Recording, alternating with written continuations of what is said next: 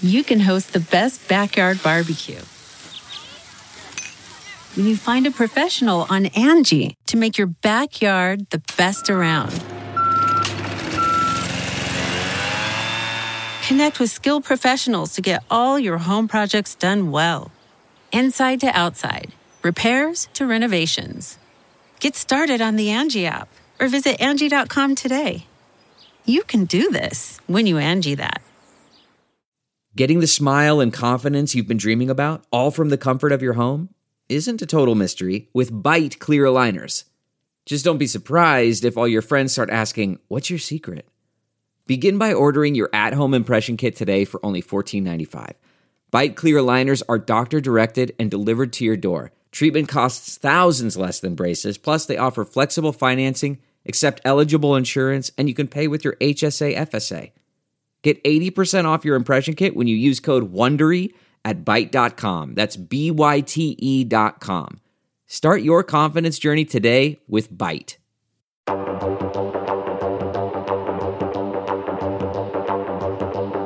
Hello, everyone, and welcome back to Rotten Tomatoes is Wrong, where today's episode features a super special guest. I'm your host, Mark Ellison. I am the host of the show this week. My esteemed colleague, the better half of this program, Jacqueline Coley, is doing one of the many things that she does great. She's covering a film festival. She's at Telluride Film Festival. I don't even know what state that's in, but I know that she's hard at work, not just watching movies. She's reviewing them. She's putting scrutiny towards art, and she's also writing a bunch of articles, and she's doing some interviews, a whole lot of stuff, most of which you can check out at RottenTomatoes.com. I highly encourage everybody to follow her on her adventure to Telluride, or really any film festival. Not only is she great at covering it, but if you've ever had the experience of being Jacqueline Coley's +1 at a film festival party, a shindig, a hootenanny, you had a good time.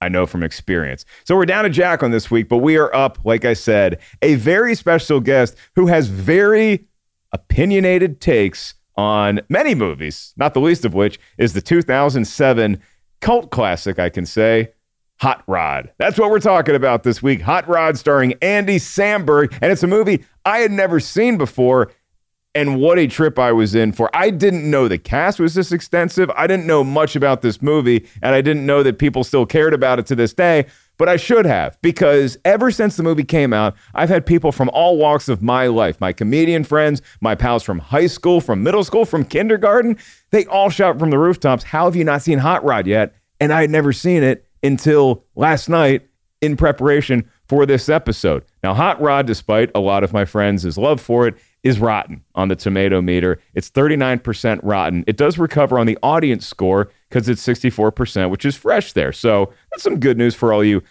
Hot Rodites out there.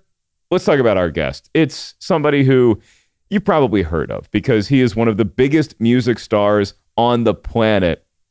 Chance the Rapper is here today to talk about Hot Rod, and we'll see where the conversation wants to take us, because Jacqueline and myself, thanks to our good pal Eric Davis, got to have a Twitter Spaces conversation with Chance the Rapper not too long ago, and we talked about a bunch of different movies, including his new concert film, Magnificent Coloring World. It just finished its run here in the States. Very successful 2-week engagement in about 85 theaters across the country, and now it's expanding to the UK, to Ireland, and to Canada starting September 10th. And I can just tell y'all, you need to see this in a theater. If you have the means, check it out in a theater. You don't want to wait for this one, because the stage, the setup, he put so much care and concern and craft into making this self-funded concert film. They taped it a few years ago. It's finally out, and you can check it out. And it is a concert film unlike any other. I've seen a lot of them. I'm a pretty big music fan. Never seen anything close to Magnificent Coloring World. So we're going to talk about that and Hot Rod with Chance the Rapper in just a little bit. But if you're wondering, hey, Mark, I've heard of Hot Rod. I think it's got those Lonely Island guys associated with it. You're right. And let's keep going on that path with what the hell is Hot Rod about? Well, you have this guy who's a stunt performer, and he's played by Andy Samberg, and he just doesn't have all the luck in the world. His name's Rob Kimball, and he just wants to be a stuntman like he thinks his dad was. And not only does he want to be a stuntman for himself and to impress his buddies and a new love interest, played by Isla Fisher, he also wants to show his stepdad that he is a man. His stepdad is played by Ian McShane, and he's married to Andy Samberg's mom in the film, played by none other than Sissy Spacek. Yes, that's Sissy Spacek. That Ian McShane are in Hot Rod. You also get Jacqueline Coley's favorite, Bill Hader, one of my favorites, Danny McBride, and a host of other notable pop-ins in this movie. It's an adventure. It's a comedy. It's ridiculous. And is it funny? Is it good? Does it stand the test of time some 15 years after its release? Going to talk about that with myself and Chance the Rapper in just a little bit. Producer Lucy's here. Brian Perez, our esteemed engineer, is here. And before we get to Chance, let's go to our expert review curation manager, Tim Ryan, for our segment where he's going to tell us what the critics were saying at the time about Hot Rod, and I don't believe it's going to be all that kind. Tim, it's all yours. 2 Minutes with Tim. It's a common complaint among critics and audiences that movies from Saturday Night Live alums are often based on premises that might kill as 5-minute sketches, but are stretched pretty thin over feature length. And that's pretty much what critics said about Hot Rod, that it had a few big laughs but couldn't sustain much comic momentum. It's also worth noting that more than a few reviewers felt the movie compared unfavorably to one of the best gags from Napoleon Dynamite. It's rotten at 39% on the Tomato Meter, with a 64% audience score. So what did the critics have to say? In a rotten review, Peter DeBroge of Variety wrote, "Those hoping for feature-length doses of Sandberg's lazy Sunday wit will have to settle for just plain lazy, as Hot Rod aims low and still manages to miss the target."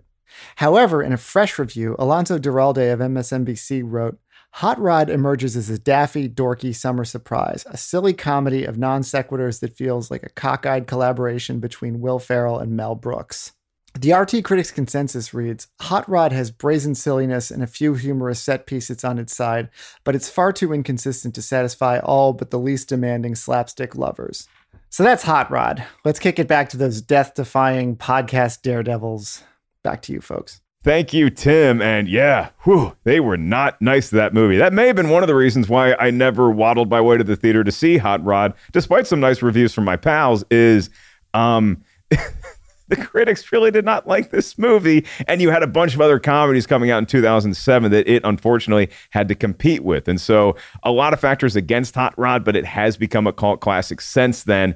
Going to talk with Chance the Rapper about that in just a few seconds. But I am hosting the show today, so I should remind you that currently I'm in Las Vegas, and I got a couple more dates here at the MGM Grand that y'all can come check out. I'll be in New York at New York Comedy Club and popping into some other places around the Big Apple in October. I also have San Francisco, Arizona, Washington, D.C., and Los Angeles, my adopted home, on the schedule. You can get tickets at markellis.live or at whatever comedy club I'm at. Follow me on social media. Most of the answers are right there. But enough about me.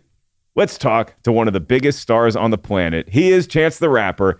I'm just the guy lucky enough to interview him about Hot Rod. And so we are down a Jacqueline Coley, who is attending to her very busy duties at the Telluride Film Festival. But we are up our special guest, whose movie Magnificent Coloring World just finished a very successful national 14-day run at theaters here in the States.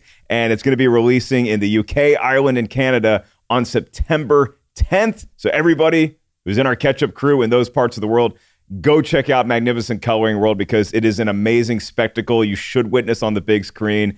And the star and creator of it is right here, right now. Chance the Rapper. Hey. Good to catch up with you again, bud. What a magnificent introduction. Thank you. I mean, I practiced in my mirror for a couple hours this morning. And we had such a fun time connecting on Twitter Spaces. So we're like, well, we might as well do it on the podcast, because you are such a cinephile. And you can kind of see it with Magnificent Coloring World, how your cinematic influences, but you also really were striving to do something different and original. And I think you hit it out of the park. How does it feel to have that movie come out and have such a great critical reception after its United States run? It's an amazing feeling, man. I think you know this. Everybody doesn't necessarily know it. The movie's been around in different formats for a long time. For 4 years, we shot it in 2017, and it's gone through many edits and many different formats, and now it's finally in its finished form, and I love it. And like you said, it feels amazing to have a great critical response, and to see the fanfare around it. It's just really cool completion. I feel very complete. And it feels very fresh too, because it's not like there's so many times when you hear about movies and they're sitting on the shelf for 6 months or a year, and you're like, oh no, what's going on with this? But no, this feels like you recorded it yesterday. I mean, it's just got such a fresh magnetic energy, and the audience is so into it, and the stage is great. I could talk about this movie all day, but before we get into more in-depth stuff, which I do want to get back into with Magnificent Coloring World, we got to talk about this movie that you suggested that we cover on our podcast. I have never seen this movie until I got home from the Comedy Store late last night. I'm not going to lie. I had a couple beers and I watched Hot Rod for the very first time. Hot Rod right now, it's 39% rotten on the tomato meter, and that does not please the court of Chance the Rapper. It is 64% on the audience score, so that's fresh there. But Chance, I imagine your feelings on Hot Rod's tomato meter score, you probably think it's a travesty. Rotten Tomatoes is wrong. Yeah, it doesn't. It does a disservice to all the work that Andy Samberg and all those comedic geniuses put into that fine piece of cinema. And yes, it upsets me, and it just doesn't feel right. Okay, so why is the score way too low, and what do you think the score for Hot Rod should be? Those are two great questions. I'm going to start by answering the easier question. The answer is it should be a 100%, if not a 101 or a 110. It covers all the bases. It has a great character arcs for each person in the movie. There's great acting from Andy Samberg. Amongst a host of other characters. I think that Will Arnett is in the movie. Will Arnett. The cast really impressed me with this movie because I knew Andy Samberg was in it. I knew it was like a Lonely Island sort of brainchild. But then you have Sissy Spacek is in it. Ian McShane is in it. Danny McBride.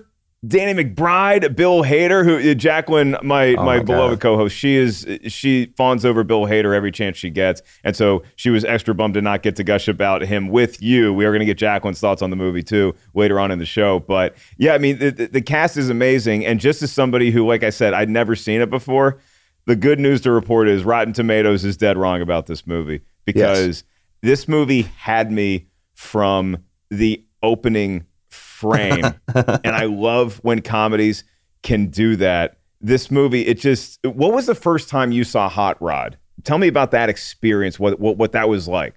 I think I saw Hot Rod not in theaters, actually, which was doing myself a disservice. I think the first time I saw it was probably, with my girlfriend, well, with my wife now, but with my girl, I think the year it came out, we got it like on an on-demand service, and just felt like we had been gifted a great responsibility in understanding and deciphering, like I said, the comedic genius of Andy Samberg, Danny McBride, Bill Hader, all these great comedic acts put together this movie about following your dreams, about the importance of stunt workers and community, and just all these great lessons, and it's just a great experience to see the movie, and I think it's inspired by some of the great cinematic accomplishments of the 20th century, Godfather and Casino and Citizen Kane. It's in the pantheon of amazing cinematic accomplishments. And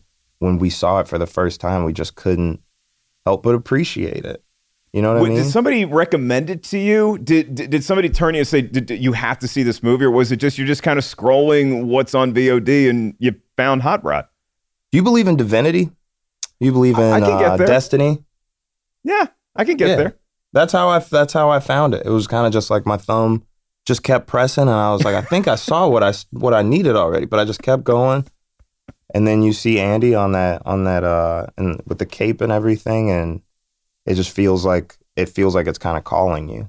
Yeah, the fake mustache got me. But so I love when comedies let you know exactly what you're in for the duration of the movie within the first frame. So I think about another movie that came out in 1994, Ace Ventura: Pet Detective. The first time we saw Jim Carrey, that first scene of him working for HDS and he's delivering a package and he's just being Jim Carrey on the street, it's exactly what the rest of that movie is going to feel like. So you're either in or you're out right from the start. And with Hot Rod, one of my favorite scenes in the movie is just that opening sequence where we see him attempting this stunt. and it just goes horribly, horribly wrong, I was already laughing. I do this thing now, this old man thing, where if I sit down and something tickles me and I'm in my apartment, it's just me and the dog, I slap my knee. And that continued to happen throughout the rest of Hot Rod. I fell in love with it. It's a knee slapper. It's it's a old punch in the gut belly laugh, you know. It's a lot of slapstick also. So you can tell that they were influenced by the greats, the Charlie Chaplins of the world. There's a whole scene in the movie, I think it lasts for probably no less than 6 minutes, of Andy Samberg falling down a mountain. And very little dialogue. It's just him falling. One of the greatest scenes in any movie of all time.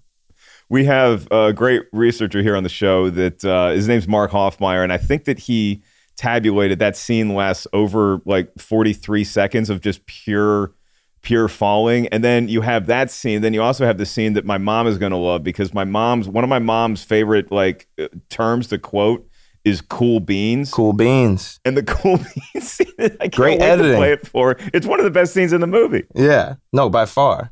Cool beans. It's just the movie is nonstop, I feel like. That's like, you know, there's movies that you go to because they have a singular great scene or great dialogue. There's movies that you go to because there's a twist ending. There's movies that, you know, you go to because there's an overall message. But I like entertaining movies. You know what I mean? Something that grips me from the moment that I get in and all the way through the satisfying end. And that's what Hot Rod is.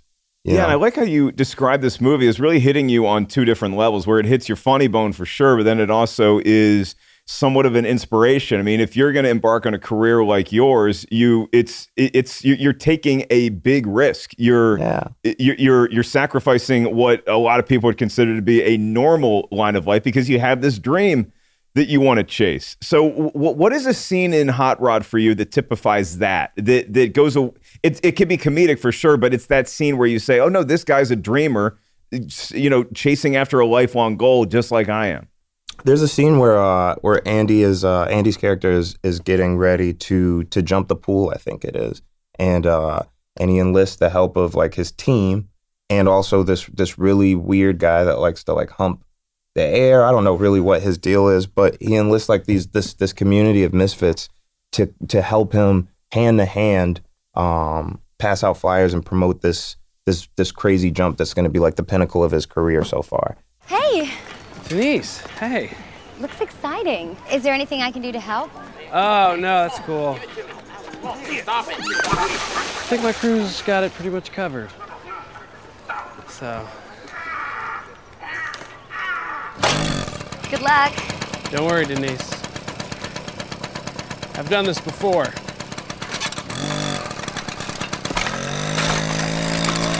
And it's hilarious and it's edited well and like I said, it just hits these beats of continuous, you know, laughter. But it also really reminds me of how it was in the beginning. Like I come from open mics, I come from talent shows, I come from radio contests. Like I'm the type of dude that like I didn't find out that I wanted to start rapping, and 2 weeks later I got famous. You know, like I wanted to be a rapper since I was probably 11 years old, since Kanye West dropped The College Dropout.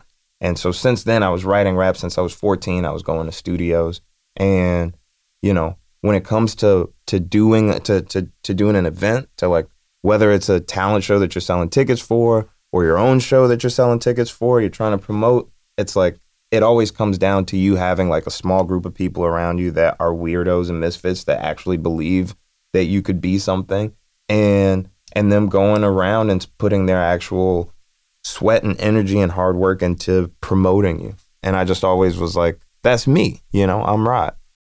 Hi there, it's Julia Louis-Dreyfus. You may know me from my podcast called Wiser Than Me, where I talk to older women and get their wisdom from the front lines of life. I was amazed by how many people told me our show made them look forward to getting older, which is why I'm here to talk about season 2 of the show. Sally Field, Billie Jean King, Beverly Johnson, Ina Garten, Bonnie Raitt, just to name a few. All hail old women. Wiser Than Me season 2 is out now from Lemonada Media. That's not just the sound of that first sip of Morning Joe. It's the sound of someone shopping for a car on Carvana from the comfort of home. That's a good blend. It's time to take it easy, like answering some easy questions to get pre-qualified for a car in minutes. Talk about starting the morning right. Just like customizing your terms so your car fits your budget.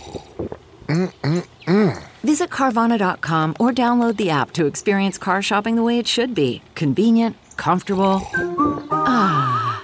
That's such an enlightening take on that pool scene, because watching it last night, the scariest thing about that scene for me is not that he's going to attempt this stunt, that he's going to try to jump a pool. It's that he invited the whole town is there, and this is everybody that he knows. Because I come from the world of doing open mics as far as doing stand-up goes, but I had the luxury being a comic where I was in North Carolina at the time. I drove to Atlanta to do my first slew of open mics because I did not want anybody that I knew to be there in the crowd. I wanted to do it for strangers, because if you bomb in front of strangers, they'll forget the next day. If you bomb in front of your friends, they're going to let you know the rest of your life. Did you have that luxury? I imagine if you're a musician, if you're in a studio, you have a crew, you probably have people that if you don't do well your very first time out, they're going to let you know about it. Oh, totally. Yeah.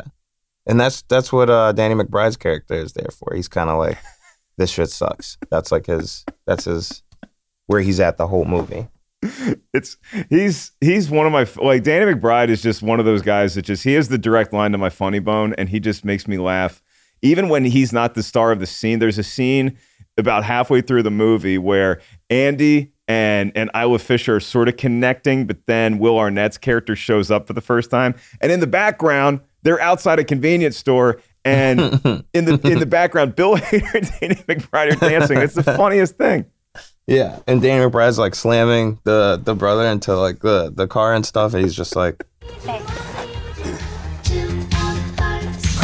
So, how do you like being in the crew so far? It's been interesting. Told you.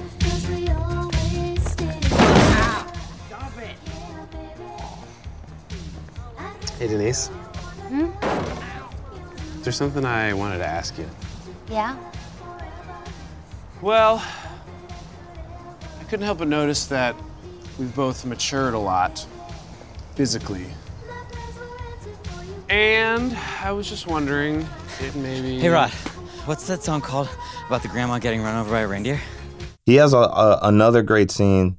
Well, they're all great in the scene where they're first meeting Isla Fisher's character, and they go around in a circle. They're supposed to introduce themselves. Rod starts off, "Hi, I'm Rod, and I like to party." And each person afterwards says their name and then says that they like to party. I'm pretty sure Danny's character goes, "I'm Rod, and I like to party." It's just a great scene. Hey, everybody. Got some awesome news. We have a new crew member today, Denise. Hi, everyone. So I thought it'd be fun if we all went around and said our name and a little something about ourselves. I'll start. My name is Rod, and I like to party. All right, Dave, you're up.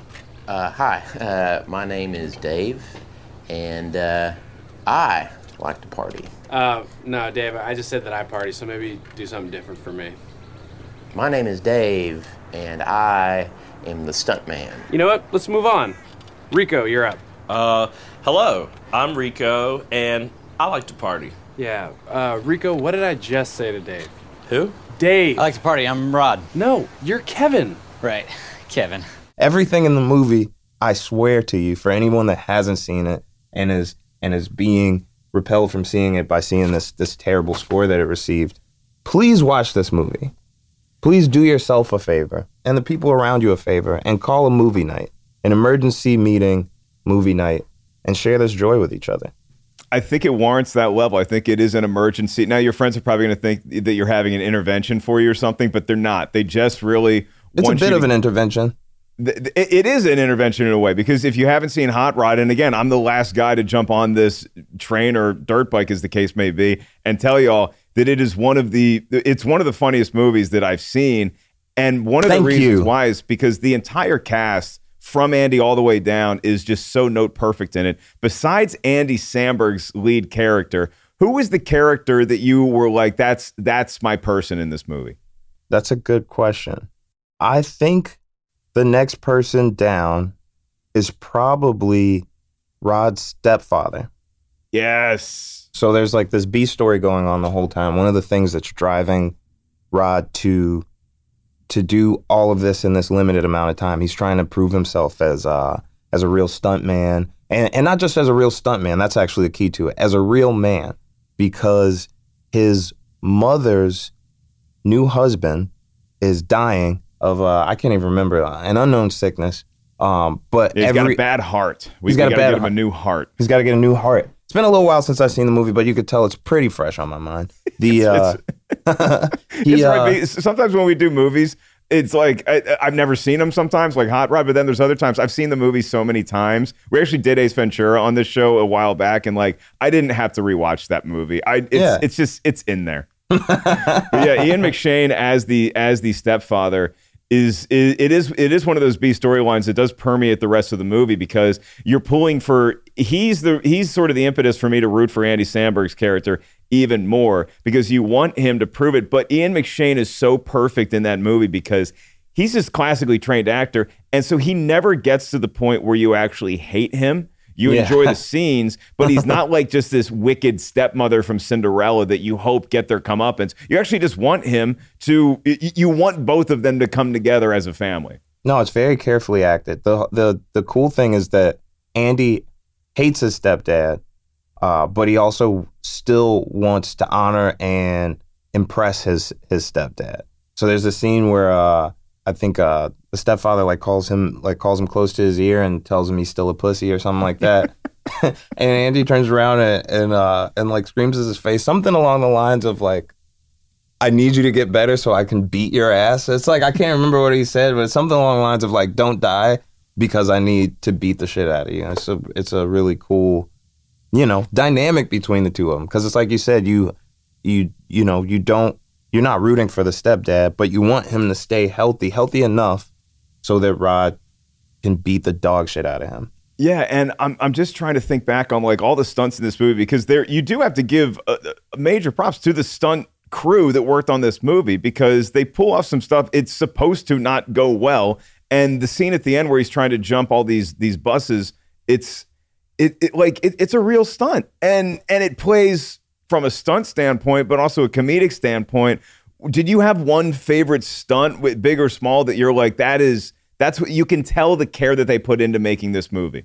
Yeah, there's a scene when when Rod is going down this hill on I think it's like a boogie board or something. It might be a small makeshift car that they put together. But I just remember he's going down this hill on this really poorly engineered vehicle of some sort, and spoiler, he loses fucking control and fucking face plants as hard as you possibly can into the side of this bus. It looks like Andy did that shit. Like, to me, the scene of him going down is just like probably like a dolly on the board or whatever, when they're going down the hill, and it looks like he's going really fast. But it could be whatever. He could be any place. When he hits the bus, though, you feel it as an audience member. And again, I was talking about those gut-wrenching belly laughs where you're just like, oh my God, I can't believe I just saw this happen. That was one of those moments for me. And then the scene just ups the ante after that. Danny McBride beats the shit out of this random dude. Like, it's just like I said, it's a continuous laugh. What was the rating again on this? It's unfortunately it is 39% rotten. Yeah. And so I hate to do this, but let's just cross-reference for a second another movie, right? There's another movie that was released I think it was in the late 90s. It might have been early 2000s, but I'm almost 100% sure. Late 90s. Okay. Written, directed, and starring Warren Beatty. It's a film called Bulworth. Yeah, right? He's a politician. Yeah, do you remember Bulworth? I remember hearing about Bulworth and it being this sort of touchstone movie, but I don't know that I ever actually saw Bulworth, but I'm looking it up right now, and so I'm going to give you the Rotten Tomatoes score for Rotten Tomatoes. Let's see the score on Bulworth. Do you think it's a fresh movie on Rotten Tomatoes? What's your prediction? Let's not ruin it yet. Let's find out first what it's clocking in at for our critical reception, and then I'll spoil it for you. All right, here's your number for Bulworth. One more time, just a refresher for the, what were we at on Hot Rod? Was that 37%? 39%. 39% rotten rating. And Bulworth almost doubles it because Bulworth is certified fresh, 76% on the tomato meter. Okay. And now I will tell you guys, it's probably the worst movie ever made across every metric. Anybody that sees this movie, should know, even if it was the 90s, no excuse, that this is possibly the most trash piece of cinema ever put together. It excels in racism. It's got flying colors in racism. Terrible dialogue, shot horrifically, acted terribly. From some great actors. Warren Beatty, I still respect you, I guess. Halle Berry, one of the greatest actresses of any time, first black woman to ever win an Academy Award. But it's also, like I said, one of the worst acted movies in the world, and that's probably because it has objectively the worst fucking script I've ever seen put together by human hands. I don't know who wrote it down. I hope they're in prison.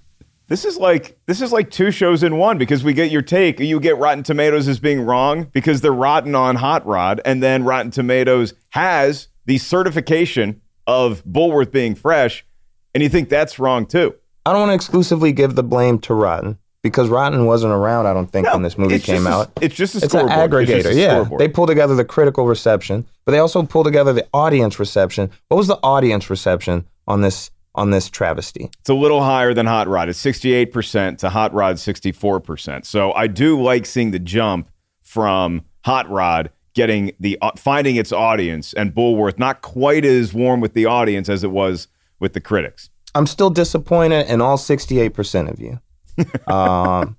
What the fuck happened with this film? I will give you guys, just because there's some people who have never even seen Bulworth. They're like, why is this guy trashing this movie? It's probably great.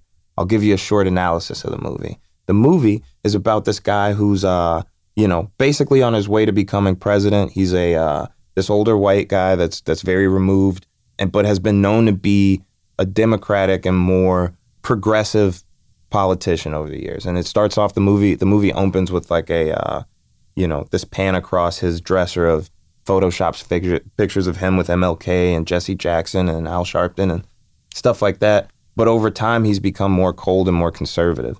And he basically hires a hitman to kill him so he can get some insurance money for his family.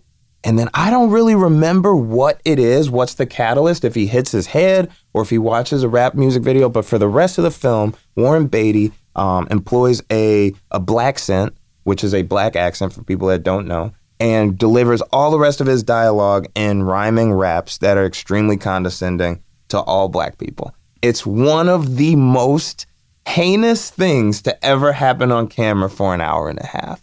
It's so disturbing when you watch it. You will not believe that this is a real movie.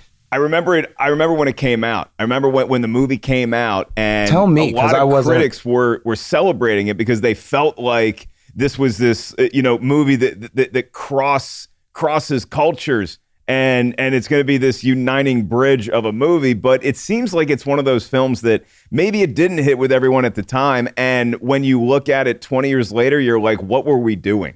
Yeah, we should build a time machine and go back to them and tell them that racism didn't stop because of this movie. It actually got worse. And Warren Beatty, we should go back and catch him in the act of patting himself on the back after the movie was released and grab his arm and say, "Don't you dare pat that fucking back. This is the worst thing to ever happen to anybody."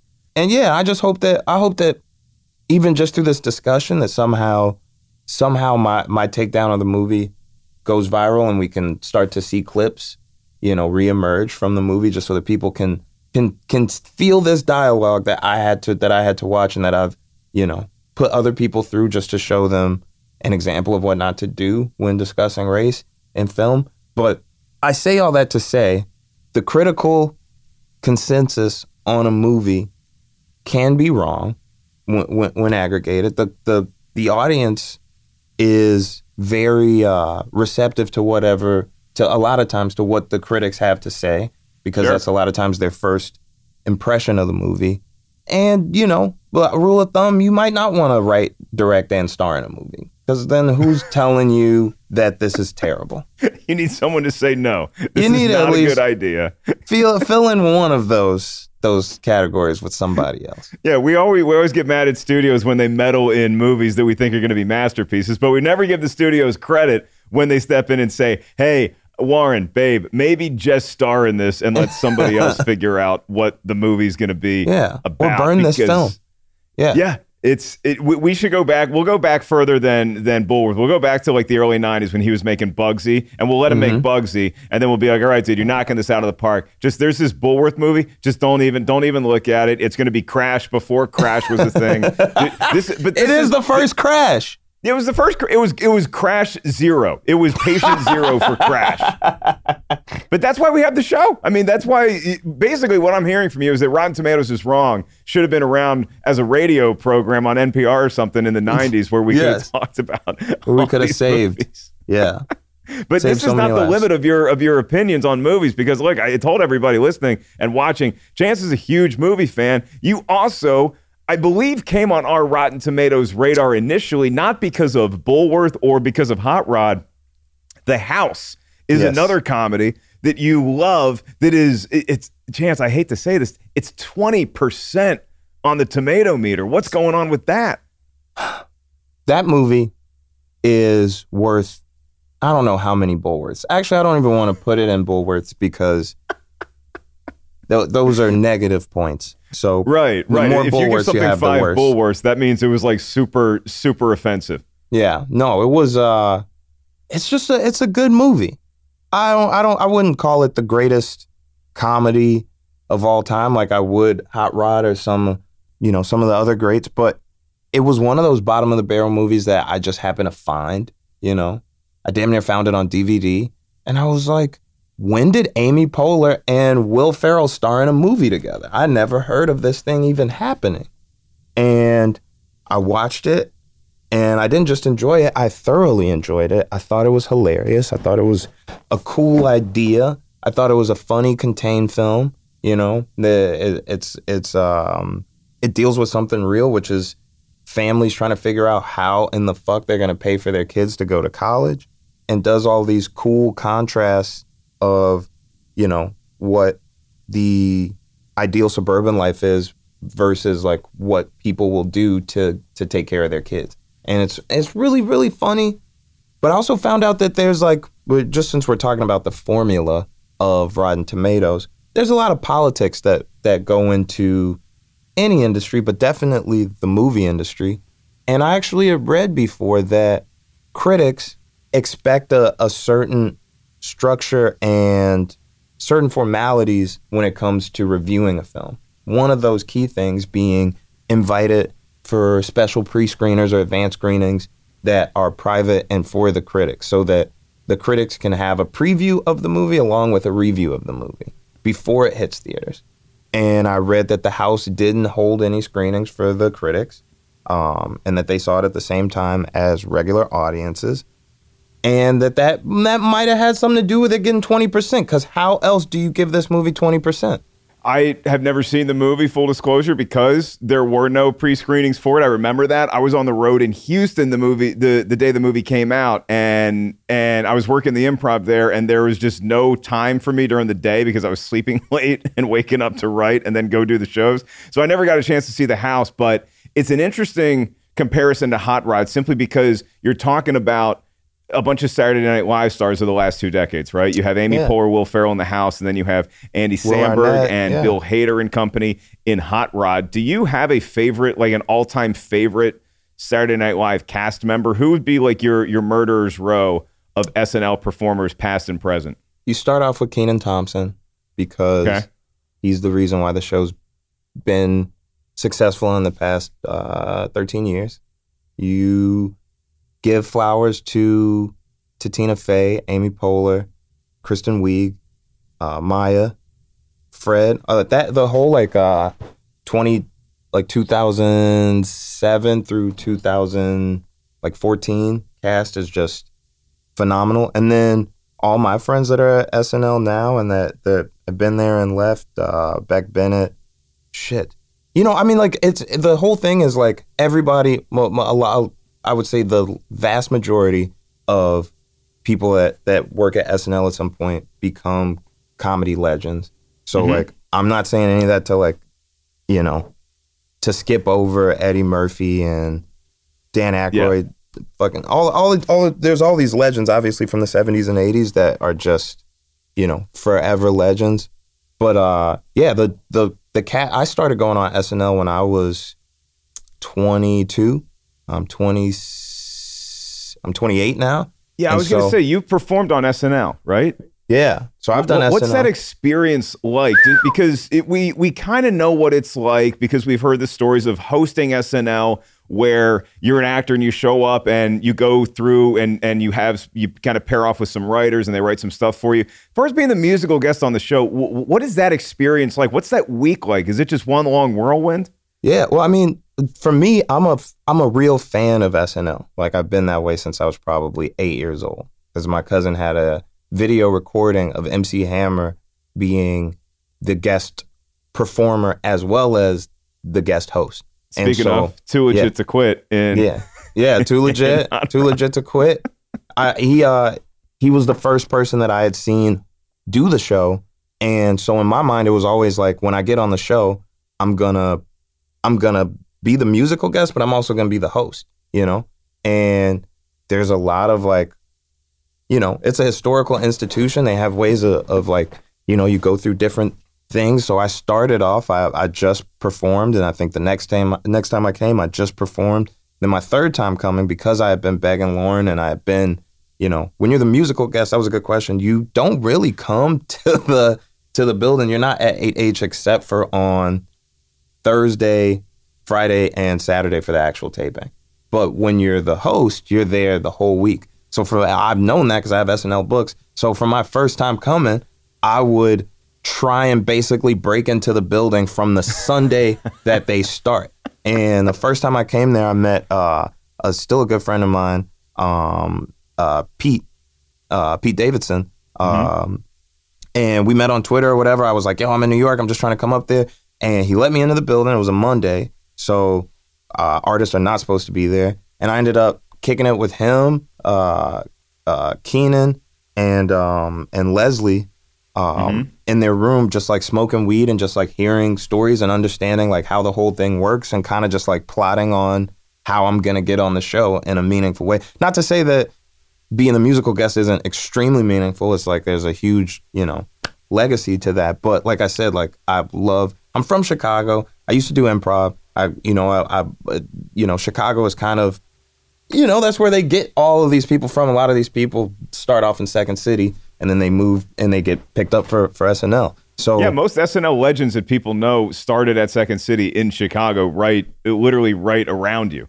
Exactly. So like, I always had the dream of, you know, everybody from Chicago thinks they're funny. So I always wanted to be a comedian. I always wanted to, you know, eventually do comedic acting and like do something. So from the jump, I'm like, man, I want to be on the show. So I basically met them. I tried to come in a couple more days that week, and I remember famously getting told like they don't want you to come up here because you're just the musical guest. Next time I came, I did the same thing, and I actually ended up being in a random sketch. I had like one line. I said something about like, I got frankincense and myrrh. That was my line in the sketch. You're doing a run on the wise men? Yeah, exactly. I was one of the three wise men. So it's the only thing people know from frankincense and myrrh. It's like, oh well, they got to be talking about the wise men. I've never heard of those two substances outside of that context. I didn't even know what they were until I did the sketch. So like, I basically wedged my way in there, shoehorned my way into a sketch, and they liked my stuff. They said I had chutzpah. I had the you know what it takes. And the next time I came up there, Lauren asked me to be the host. No musical guest spot. And I learned how grueling that schedule really is because they shoot at least 2 sketches are usually taped, so they're on location, and it's usually freezing or just like at the ass crack of dawn or in the middle of the night that you're shooting. And then, you know, there's constant rehearsals, constant writing. But when I came up there, because I was so excited, I wrote 5 sketches ahead of time that me and my writing partner Reese put together, and 3 of them actually made it to taping, and 2 of them actually aired.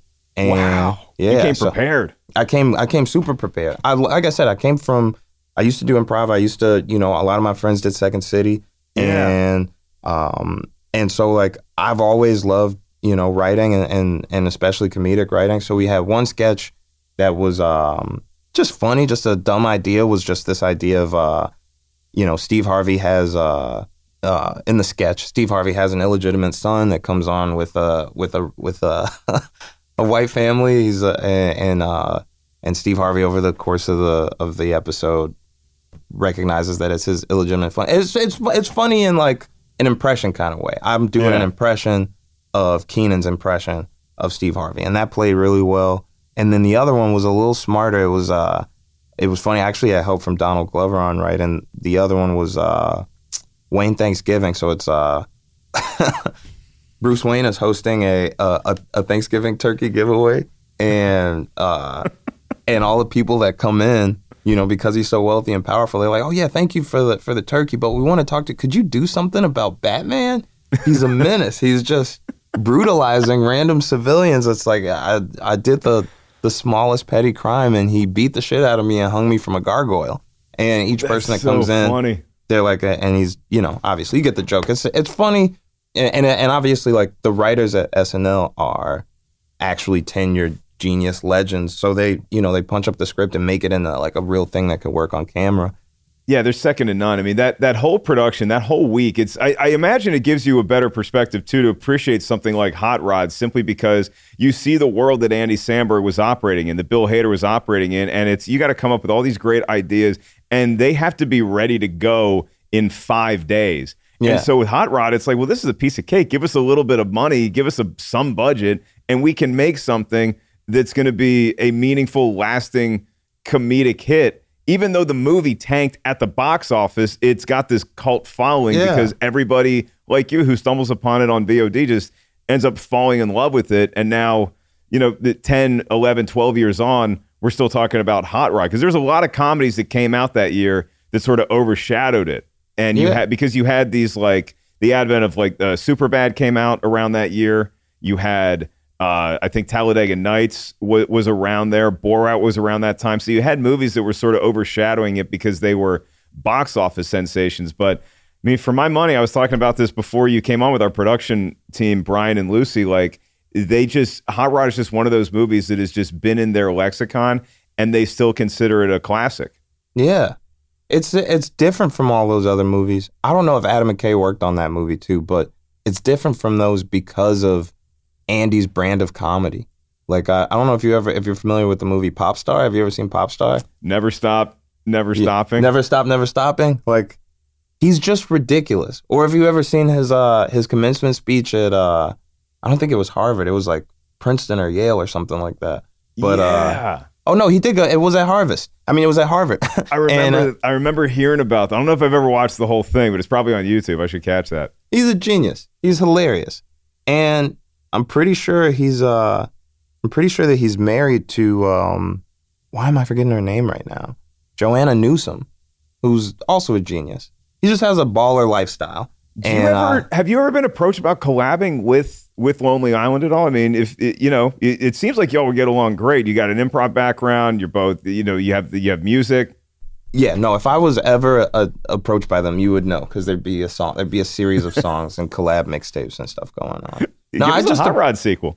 I would. Oh my God, I would do it in a second. I actually tried out. I actually auditioned for the role that Chris Redd plays in Pop Star, and I didn't know that it was. I didn't know that it was an Andy Samberg movie. I didn't know what was really going on. They kind of just give you your sides, and you go in and read for a part, and you hear it's a comedy. But I'm glad Chris Redd got it because he played it completely different than I would have, and he's hilarious, and he's also from Chicago. Yeah, right. Yeah. Tim Meadows to me, you talk about SNL legends that are underrated. Tim Meadows was the glue for that show for a long time. He steals that movie. He steals Pop Star for me. Yeah, no, he does the same thing in another music mockumentary or fake biopic, Walk Hard, the Dewey Cox story. Mm-hmm. amazing. I don't know what that has on Rotten Tomatoes. That's possibly one of the funniest movies to ever be made. And it's another movie where Tim Meadows steals the show. I met him at SNL, like I think the last time that I did it, this past time was, I finally did Double Duty, which is, there's, I think, less than 25 people that have done it. It's the act of hosting and being a guest music performer. And it's an unbelievable work week. You can't imagine. But Tim Meadows came out to see me do that. And I got to meet him, and it was one of the coolest things. And then just to go back, I'm sure that people are going to shit on who I picked as like my SNL legends. Everyone from SNL is a legend. You know, even the people that were only on for a couple of episodes all go on to do amazing things. Yeah, so, you were on the Legacy show. You had an impact, and I have great news for you. Because I do want to ask you about Magnificent Coloring World before we got to get out of here. Walk Hard, the Dewey Cox story. Chance, we finally did it.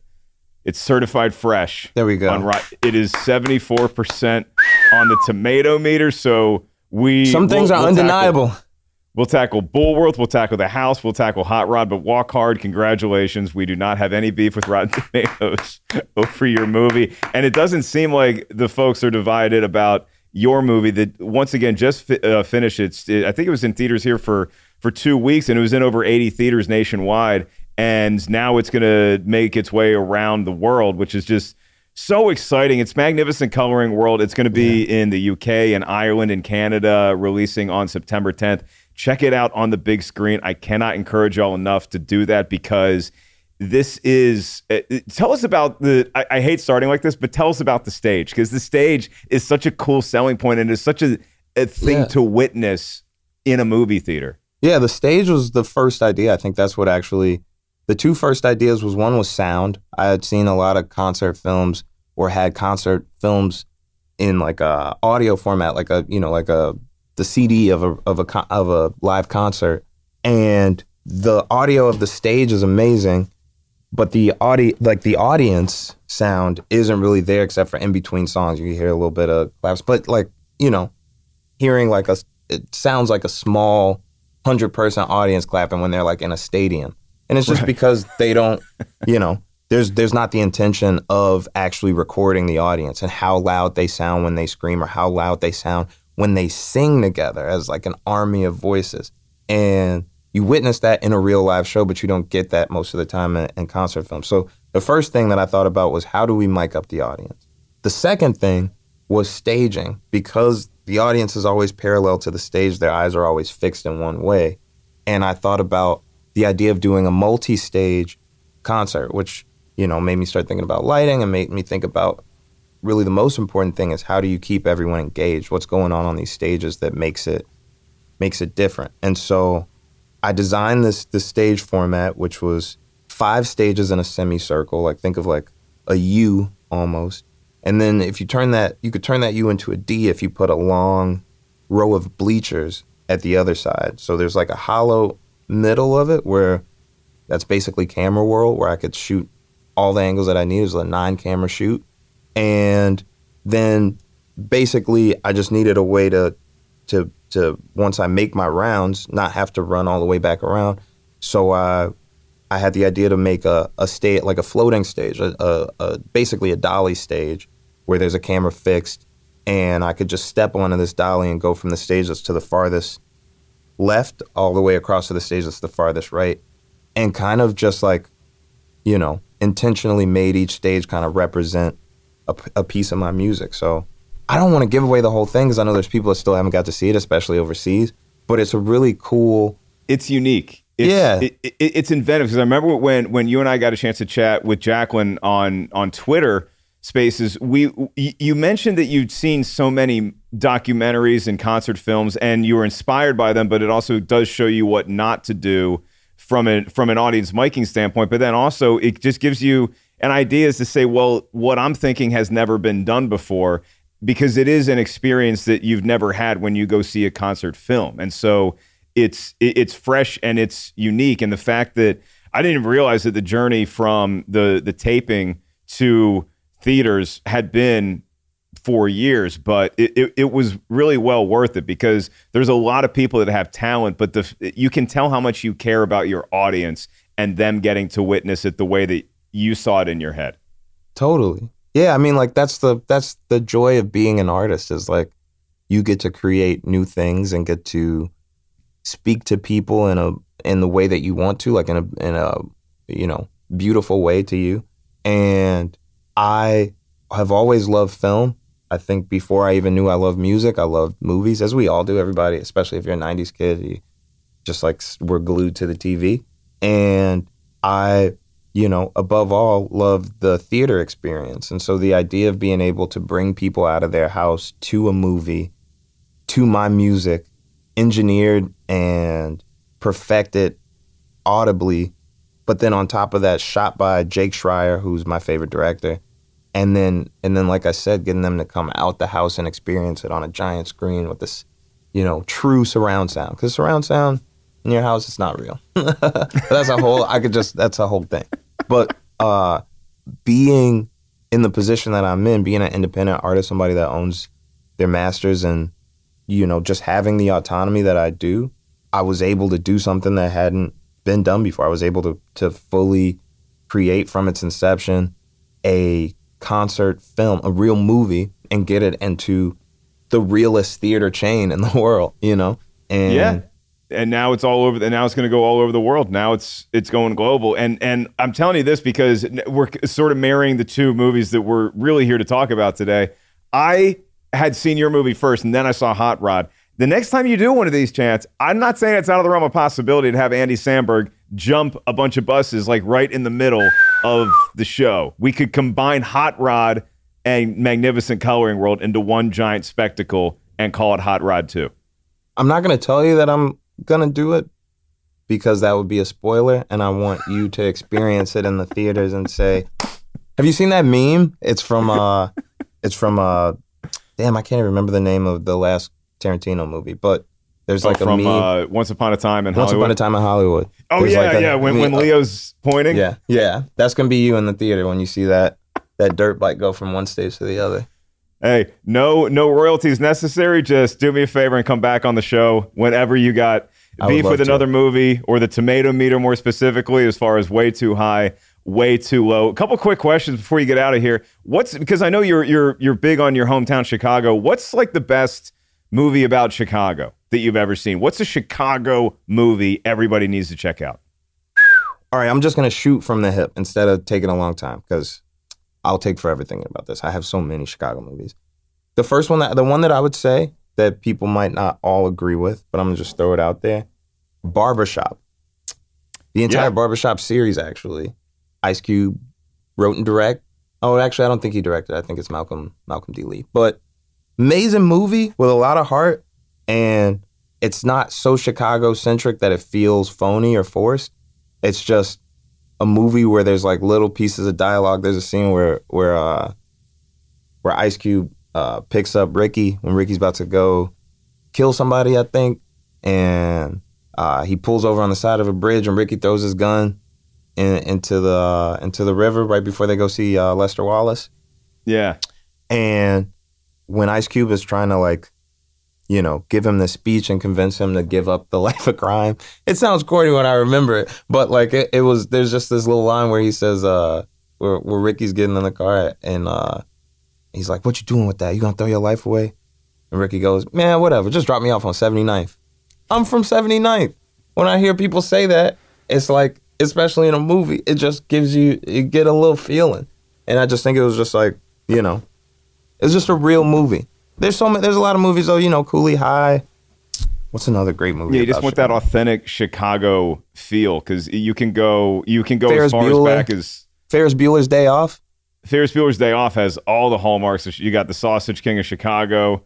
You got Wrigley Field in there, Blues Brothers. I mean, there's a bunch of Chicago movies, but Barbershop is maybe the most important movie for the success of standalone ATMs because it taught everybody who thought about stealing one how hard it actually is to get the money out of them. So it's really not worth your time. Super real. An ATM. Anthony Anderson and I can't remember Lawrence Tate's brother's name, but they're trying to carry the it's great ATM up the stairs, and they do, and then they wait for somebody, and then they're coming back down the stairs, and the fat dude is trying to come up the stairs. I'm not gonna ruin the movie for you. No spoilers. It's a great running gag throughout Barbershop, and then you got the spin-off, the next cut. Then you have Beauty Shop. So it's a whole franchise that does typify the authenticity that you want of Chicago in movies. So final question here, Chance, and then we'll let you go.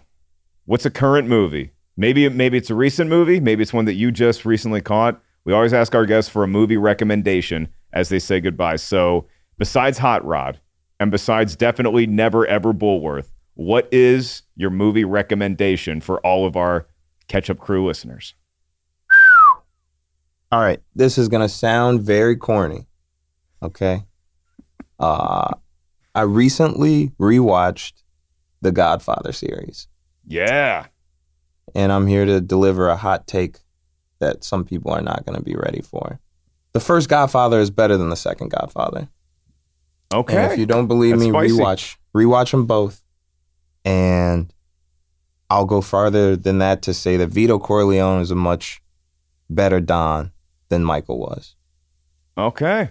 Next time I'm on the show, I'll have a dissertation for you just to explain it all. But rewatch it. Please do. I do a show on Rotten Tomatoes called Versus, and it's just matching up art and making it competitive. I'm writing an episode right now that is the Godfather franchise versus the Sopranos. Do you go Godfather? Are you team Godfather? Or are you team Sopranos? Which way I'm should gonna I be be honest. here? I was 8 years old when the Sopranos was coming on TV. I actually never watched it. I tried to watch it twice. And this is probably going to make people not value my opinion as much, but fuck it, I don't care. I've never watched The Sopranos, I never watched The Wire, and I never watched Sex and the City. All of these HBO shows that came out in this like time when they were creating dramatic series that were like hour-long premium things. Like I was, like I said, I was 8 or 9 years old, so I didn't watch them. And then when you try and rewatch them, you know, there's always the pilot hump, like trying to watch a fucking old show and the pilot is giving you 50,000 names and pieces of information that you don't want to care about. It's just tough. But yeah, through and through, the Godfather series is possibly the greatest film series of all time, and the first two are two of the greatest movies ever created. But again, just to stress this, and hopefully it becomes a Twitter, debate, the first Godfather is just a far better movie. It's obviously way more fucking streamlined. You don't have to go back and forth between two completely different stories the whole time. You don't have a callous Don that's just like making dumbass decisions all the time. And I love Michael. I love Michael to death in the first movie. But in the second one, none of his decisions make sense.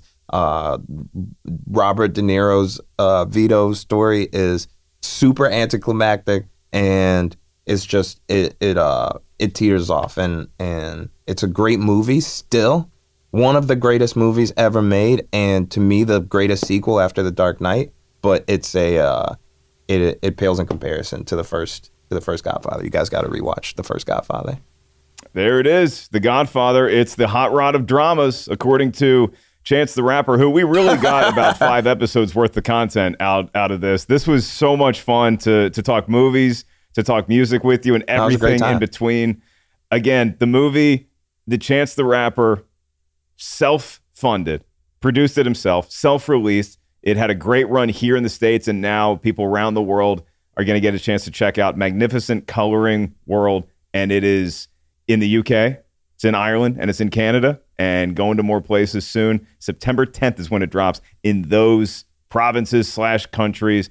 Congratulations on all the success of the movie. It's been so much fun having you on the show. Thank you, man. Come back whenever you want to, Chance. You're always welcome at Rotten Tomatoes is Wrong.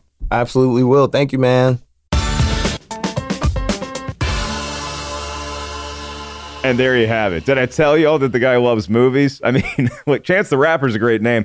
He might be Chance the Podcaster. He seems like he wants to be on this show just about every week. He might be coming for my job. And I'll be honest, I'd still listen to the show every week if I'm not on it, if I get to hear Chance and Jacqueline talk about movies, because he is passionate, he cares, he puts a lot of thought and detail into his opinions about obviously music, but also film. And once again, his movie is now opening in the UK, Ireland, and Canada on September 10th. Magnificent Coloring World, a concert experience unlike any other. Thanks to Chance the Rapper. And thanks again for being such a great sport and just running the gamut of all different kinds of movies during that conversation. He was truly great to talk to, and I hope we have him back again soon. We love all of our guests and our members of the Ketchup Crew. That's our fans here at Rotten Tomatoes is Wrong. So before we get out of here, we are going to turn it over to Mailbag.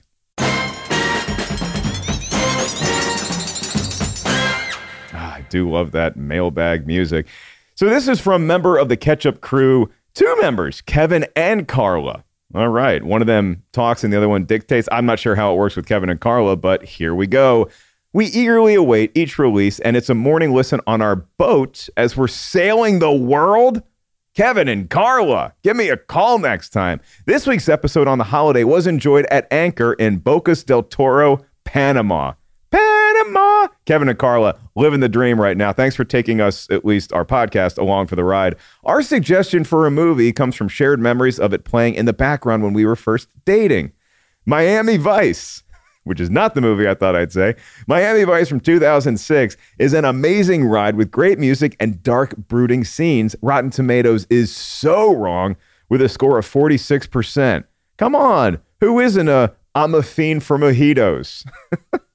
Love the show, Kevin and Carla. P.S. Your Armageddon episode had us laughing, having spent a number of years explaining technical terms to government and business leader. The "It's the size of Texas, Mr. President" line is exactly how you would explain the size of the asteroid to a president.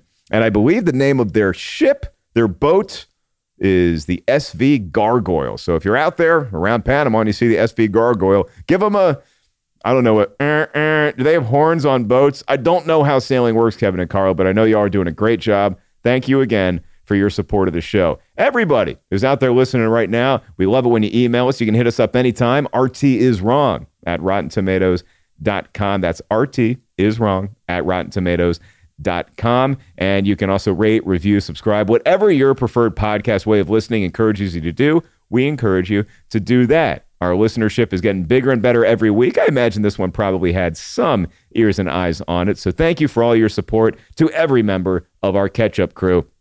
That's going to do it for today's show. I miss Jacqueline, but I had a great time talking with Chance the Rapper. Thank you, Producer Lucy and Brian Perez. And next week, this is going to be an exciting one because we're talking DCEU. You want to guess the movie? Aquaman, starring Jason Momoa as the title character. You talk about a lot of people popping into Hot Rod. A lot of folks show up in Aquaman. Is Rotten Tomatoes wrong about Aquaman? We're going to get into all that and more next week right here on Rotten Tomatoes is Wrong. For the whole gang here, I'm Mark Ellis. Jacqueline, come back soon, but enjoy Telluride. We'll talk to you next week.